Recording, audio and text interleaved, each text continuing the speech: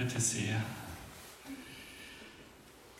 Today, I am going to talk about honesty, courage, and wholeness. Last time I just did a normal talk. I deliberately went by the lectionaries so I would kind of bump myself off some of the main things that I normally talk about. This time I'm just going back to the things that yes, that's cool. There it is. You might be back.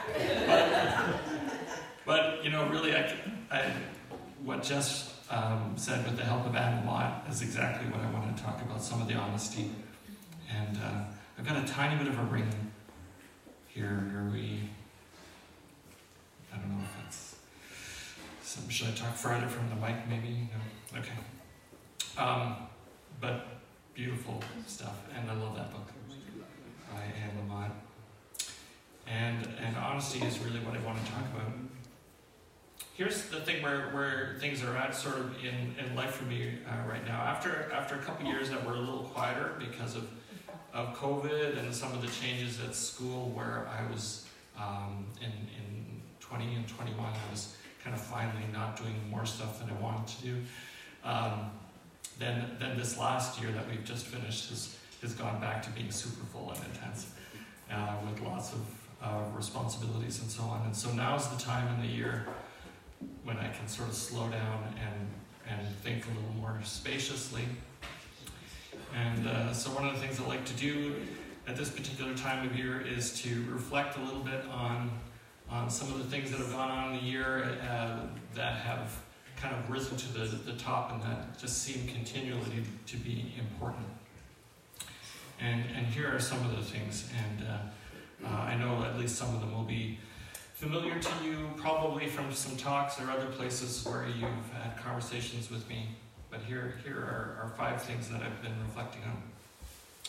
One is a line from Dr. Bessel van der Kolk. I'm not sure how many of you know him. He's one of the best known trauma therapists, and he sums a lot of things up with this line when he says, to be whole, you have to feel what you feel and know what you know. To be healed, to be whole, you have to feel what you feel and know what you know. And if you think about that for a while, you can think about all the reasons that we sometimes don't want to feel what we feel or know what we know. So that's one thing. And then, you know, trauma healing is a part of what I do in various parts of my work, either teaching related to it or in my counseling office.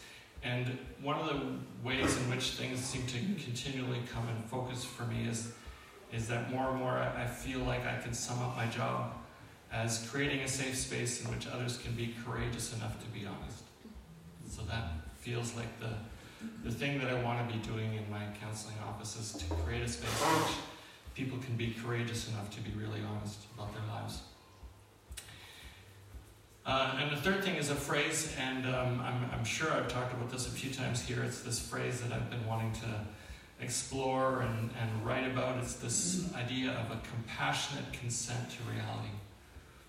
That one of the things we want to do in our spiritual growth, in our prayer or our reading or our just reflecting on life is to be compassionate with ourselves, be compassionate with others in a way that, again, lets us be consenting to what is real.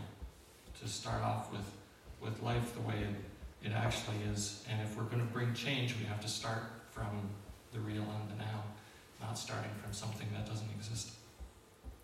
And I actually stumbled on a phrase from someone else. I actually forgot his name right now. I think is saying the same kind of thing, and I love his phrase better. He says, a long, loving look at the real, which I really like. A long, loving look at the real. And that's what he thinks contemplative practices are all about. I've talked a lot about truth. It's been a really important thing to me. For someone who, apologies to Dr. Van S. Is he here right now? Did he go up? Oh, there you are, right there.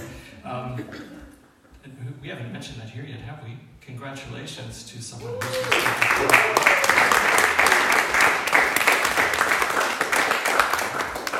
but I was going to apologize because I've always tried to run away from philosophy. But some philosophical themes like truth just keep, are becoming important. And so years ago when I started openly critiquing the idea of absolute truth as not helpful, sometimes people would say to me, oh, you don't believe in truth. And I went, no, I really, really believe in truth. It's just differently, you know? And so felt the need to define it differently. And so this is how I've been defining it for quite a few years now. That truth is bearing honest witness to our experience. Truth is more about honesty than it is about facts and about objectivity. Truth is about being honest about our life and what we really think and what we really feel. So I was using that in class, and the reason this one came back to me is a student wrote back, and I've been sort of taking this definition for granted, and he wrote back, and he's an international student from a hard place, and he said, I just wanted to let you know how valuable this definition was for me, and how it says so much in so little space. And he said it reminded him of Nietzsche, which I don't always want to be reminding people of Nietzsche, but Nietzsche said that a lie is not wanting to see what you see. That's what he calls a lie, not wanting to see what you see. So that gets kind of to the same side of things. Then the one other reflection that contributed to this is also from a student's paper that I was grading just before I left on holidays, and he referred me to a podcast in which a hospice doctor was referring to his growing awareness that so many people before they died would have these really intense dreams and visions. And so real that's why he uses the term visions, because people felt them as real. They didn't feel like they were dreams, but something kind of in between a dream and something more intense like a vision. And he said most of these dreams are positive, although some of them are really hard. And the student wrote, it just struck me how much these experiences were like what we talked about with trauma healing. Like these are about facing reality and about getting forgiveness and about giving forgiveness. And so I went and I listened to the podcast, and it's fascinating stuff. And one of the things that I was struck by is this interesting natural need to be healed before you die. And I was thinking, like, from a non-religious point of view, like if you just think about it, you know, sort of reflecting, observing on life, like how do you make sense of that? Like what is it that makes it so naturally important that this thing happens that's kind of built into us, that we get some of these healing things that happen to us that help us face reality, be more honest, let go of hurts, you know, before we die. It's fascinating to think about. So Dr. Christopher Kerr is Kerr is the doctor if anyone wants to look up. He's got a TED Talk as well. So those are some of the things that contributed to this talk on honesty, courage, and wholeness. And I don't have many slides, but I just wanted some excuse to show a few pictures, not normal travel pictures, but some of the quirky pictures from my trip. So this one is, there's a bronze sculpture in the St. Pancras train station in London, and I just love this by a guy named Paul Day. And it's just all around, there's these relief scenes in bronze that are full of depth perception and interesting observations in life. And, anyway, so this picture doesn't really mean much of anything, but I just liked it. And the dog, it was really fascinating because you see you could tell from the nature of bronze what's being touched a lot. And this dog is a completely different color than anything else. It's just kind of polished gold because so many people are petting the dog. I just thought that was amazing. Anyway, irrelevant. Honesty is incredibly hard. That's what I want to say. Thanks for being honest. Honesty is just incredibly hard work. There's so much fear that gets in the way. We're social beings, and we're so scared that we're not as good as others, or that we're being left out, that we'll be rejected if people knew the truth, or that things happen to us that we don't want to face. These are all fundamental human fears, and they all make it so hard for us to be honest about our experience of life. We're also so tempted by hypocrisy and self-deception. So I referred before to when I started being critical openly of the idea of absolute truth. I remember some of those times were the times that the heckling got real in the church here when I started doing some of that up here. Those were fun. I never cared whether there was any such thing as absolute truth, theoretically. I just cared that we shouldn't pretend that we know it. And that when we use the language as if we do know it, or our side knows it, or our people know it, that we're just playing this game to try to gain some power over other people, pretending. That's not helpful. And so it was ironic that, so that was, about 20 years ago I started doing that, and it's felt ironic since then that some of the people who were so loudly defending absolute truth have now spent years spreading lies and disinformation freely in order to protect their interests. I've always found that strange. But we are so tempted by hypocrisy, so maybe it shouldn't be strange. So we might be those fundamentalists who pretend to emphasize absolute truth and then don't care about telling the truth or not, about what's happening right in front of us. Or we might be justice activists who emphasize that truth is not objective fact, but socially constructed. And then the next minute we demand that others agree with our social constructions as if they were the only truth that there is, and pretend that the reason is science. So all of a sudden we switch from our social constructions to becoming rigid objectivists with new absolute truths. It's hard. It's hard being consistent with our honesty. So a bit of Jesus. John 8. Jesus said, one of my favorite lines from Jesus, he said there's two followers who trusted him. He said, in my paraphrase, you'll start to see, you'll start to perceive, you'll start to experience the truth, what's honest and sincere, and that honesty will set you free. It will liberate you. First makes it miserable. It made you miserable first. Jesus is clearly not talking about holding to a doctrine. He's not talking about getting your truths right according to some statement. No dogma will set you free. Having beliefs won't liberate you. But accepting the honest truth of your experience will set you free. Knowing what you know, feeling what you feel. Consenting to reality, taking a long, loving look at the real. These things can make us whole and free. These words of Jesus come after he refers to himself as the light of the world, as one who lives in a way that dispels darkness. Again, not with the doctrine, but because he shows us a way that we don't need to live with lies and cover stories, that we can talk to God and each other the way Anne Lamott tries to teach us how to pray. And later in John 8, Jesus talks about the father of lies, and he's talking about the devil, the accuser, the one who judges and accuses, making us accuse ourselves and others, the opposite of bearing compassionate witness to our lives and the lives of others.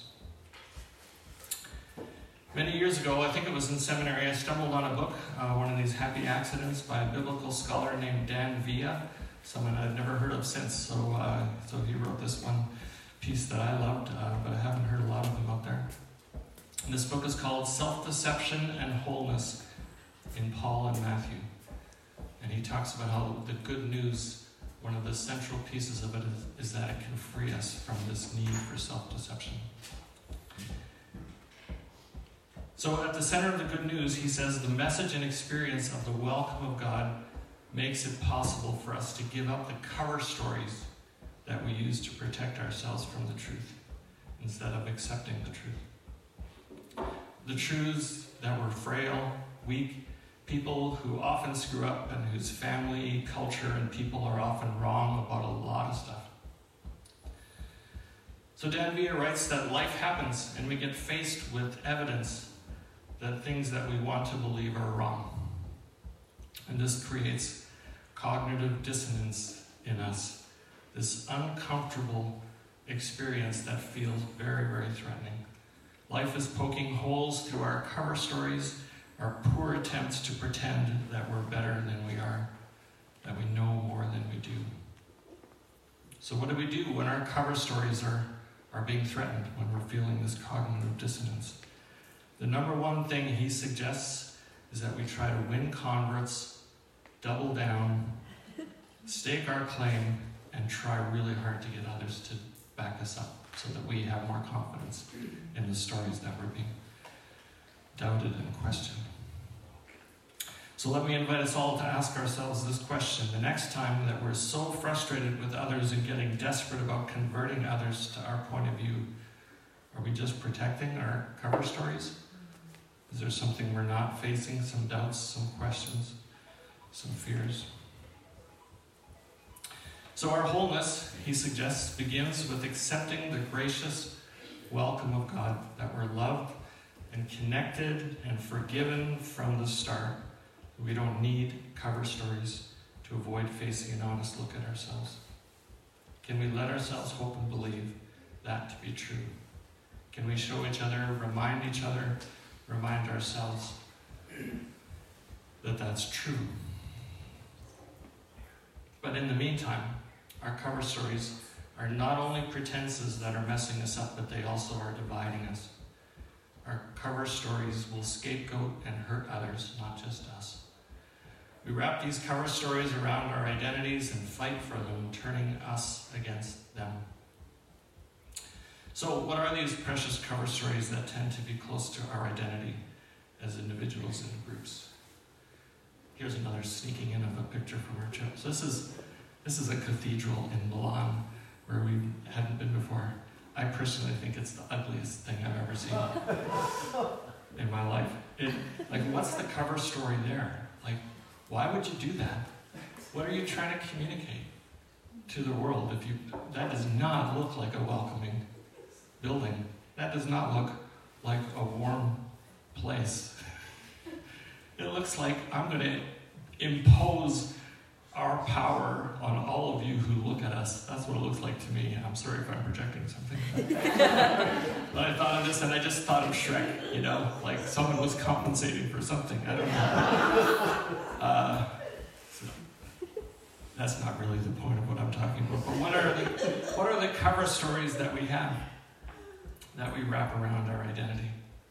So I think cover stories are things like this. They've been things like church doctrine, statements of faith, especially the ones that we insist on, the ones that we have killed to protect, or more recently, because we haven't done that much of the killing to protect our beliefs for a while. We've gotten a little bit better at not doing that, maybe. Or more recently, that we fearfully defend in our boardrooms, etc. I've been in discussion with so many people these last couple of years who've been a part of churches or groups in which the board is doubling down to kick out those who are affirming. My own background, I was raised in some Mennonite churches, and the Mennonite Brethren Church is the denomination in which most of my higher education took place. And just in the last few years, 6 of those churches in Canada have been kicked out of their denomination.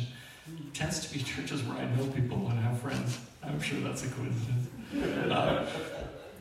So I've been hearing about a lot of them. And, sometimes with great hurt and disruption. The Southern Baptists just kicked out 2 churches because their pastors were women. Seriously, 2023. Gee, I wonder what country that happened in. Yeah, we probably don't have to say. But one of them was a Saddleback church, like this huge mega church, the one that Rick Warren, you remember Rick Warren was the pastor of? Well, apparently when he handed things off, among those he handed off to was a woman, and she clearly would be leading the whole church, thousands of people astray, so they had to kick her out. The other church they kicked out is this church in Kentucky where this woman has been a pastor for 30 years. 30 years, and now they realize, oh my goodness, what's happening there? We've got to kick them out. Because she's a woman. Yeah. It's a little mind-blowing. That explains a lot why this world is in so much trouble. Yeah, it probably does. But these are not the kind of actions that uphold truth. These are not the kind of actions that uphold honesty. These are the kind of actions that desperately try to preserve a cover story that prevents them from being honest about their experience. All our rightness and certainty about political systems are also cover stories, our passionate commitments to ideologies. I would suggest that any commitment to an ideology or doctrine is an enemy of honesty about our experience. That any commitment to ideology or doctrine is an enemy of honesty about our experience. Any ideology or counter-ideology, sometimes we want to rightly criticize one ideology, we use another ideology to do it and start becoming an adherent of that. And so any of these things on the right or on the left, sorry, I lost my place. They all become filters to us that distort what we're seeing and experiencing in order to make it fit a mold. So I think this is even true for new doctrines around controversial understandings like sexuality and gender. So quite rightly, we've deconstructed the rigidities around many traditional understandings that were harming people. But often we haven't been content with a flexible humility based on love. And so now, particularly in places like social media or news, you see proclamations where people are told that if they don't accept new beliefs, ideologies, or doctrines around sexuality, then they're hateful bigots, as if they can't possibly be loving and yet disagree with us. So anytime that people have to believe a certain thing in order to be okay, then honest truth is going to be a casualty. And then, of course, there are many more personal cover stories, the ones that we tell ourselves, the ones that families tell ourselves in order to protect ourselves from facing the truth and the brokenness that is there. So wholeness, I believe, is honestly getting free from those cover stories. We're liberated, as Jesus says, when we experience what is honest and real about our lives. So as I said at the outset, I've become increasingly confident in my work that therapy is about creating a space in which there is enough courage and safety to be honest about one's life. And friends can be that therapy and that healing space for each other when they help do that. And church can be that, I hope. Because honesty is incredibly hard. It's vulnerable and requires acceptance of all of our weaknesses and mistakes and shame and not knowing of things. And acceptance even of our mortality is part of the honest truth that we sometimes don't want to face. The truth that we're all headed for a physical death. Truth requires courage and lots of humility. We're so much more honest when we admit how much we don't know. The good news of Jesus is that God is right now so welcoming and loving that we can risk that kind of truth. We don't need to defend systems of doctrine. We don't need false certainties about the controversies of our day. We don't need to fight our enemies who disagree with us. I disagree with myself all the time. Why should I have trouble loving someone who disagrees with me? In fact, I was thinking about that during that song about having a war within. Yeah, I've got that some days. Lots of disagreement. We can even work together and have fun together with people we disagree with. We can even live with people we disagree with. We can accept that disagreement with people we love is a part of bearing honest witness to our experience. God's welcome, Jesus' invitation is to live in the light of truth, of honesty about ourselves and our experience without a cover story to protect ourselves. We can courageously live in the humble risk of that honesty. Our invitation as a community is to keep walking toward that kind of humble, courageous honesty with ourselves and each other in a way that we make it a little easier for each other to do that. If we're honest about ourselves, with what a mix of good and bad we all are, we'd have an easier time loving our enemies. And I think that would mean we'd have an easier time loving ourselves too. So I told myself, if I behaved and did a good job and gave myself time, I would tell a story.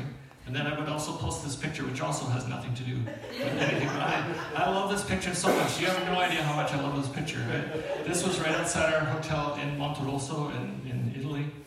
And if I went like 10 feet to the left, the picture would be ugly. This is the porch of a mini mart, like a little convenience store that was busy.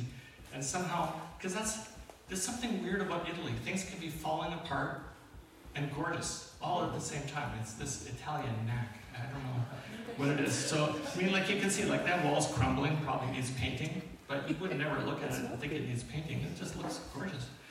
And the table's an old rickety metal thing, but they painted it this lovely bright color, and this cat posed for me as I was walking by. So, yeah. Anyway, nothing to do again with anything, but I want to tell you a story. Apologies to those of you who've heard this from me, but because it has to do with me whining about my body and falling apart and being old and that kind of thing. So we went on this trip. One of the reasons we chose the kind of trip that we did was not sure how many walking holidays I had left in me. Like, we love to do walking holidays and ramble and some of the English footpaths and things like that. So that was the first half of our holiday, first time that we've been up there without students, without people to take care of. It was kind of fun. Yeah, of course we miss having the company sometimes. One year I have a bad knee, and the next year I have a bad back, and everything else. It's like, I think I can do a walking holiday now. Quick, let's get one in.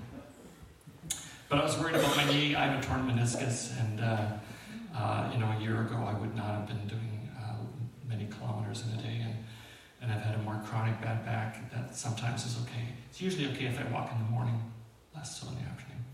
But I thought I could do it.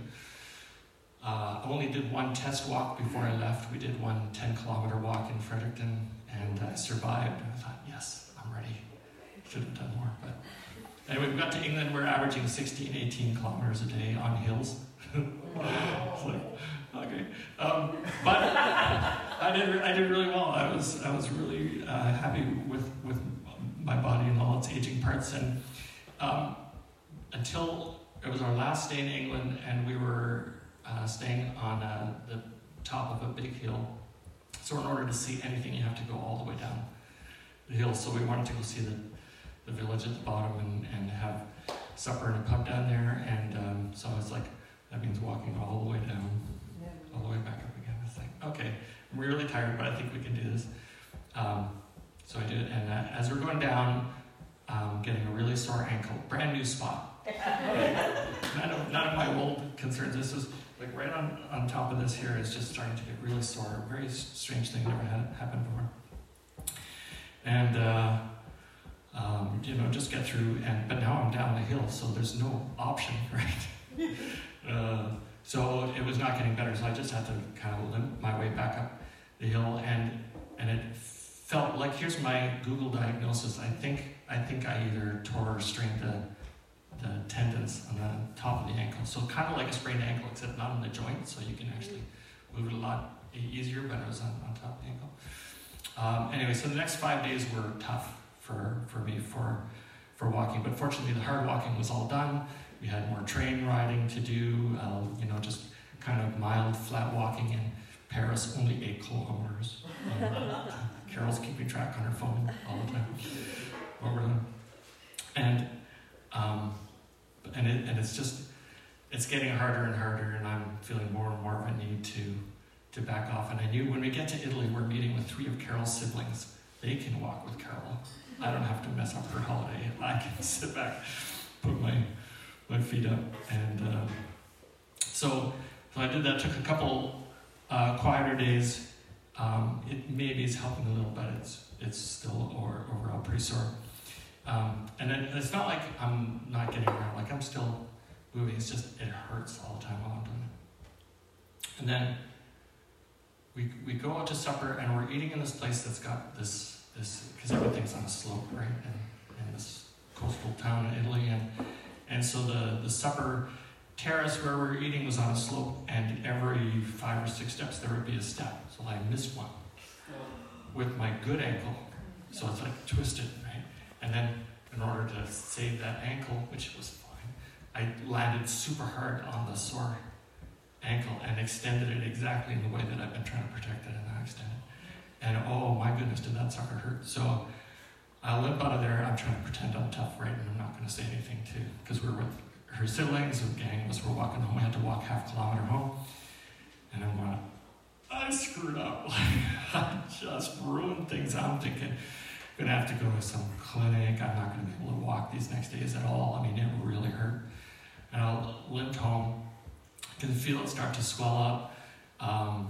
They're Dons, so they play cards.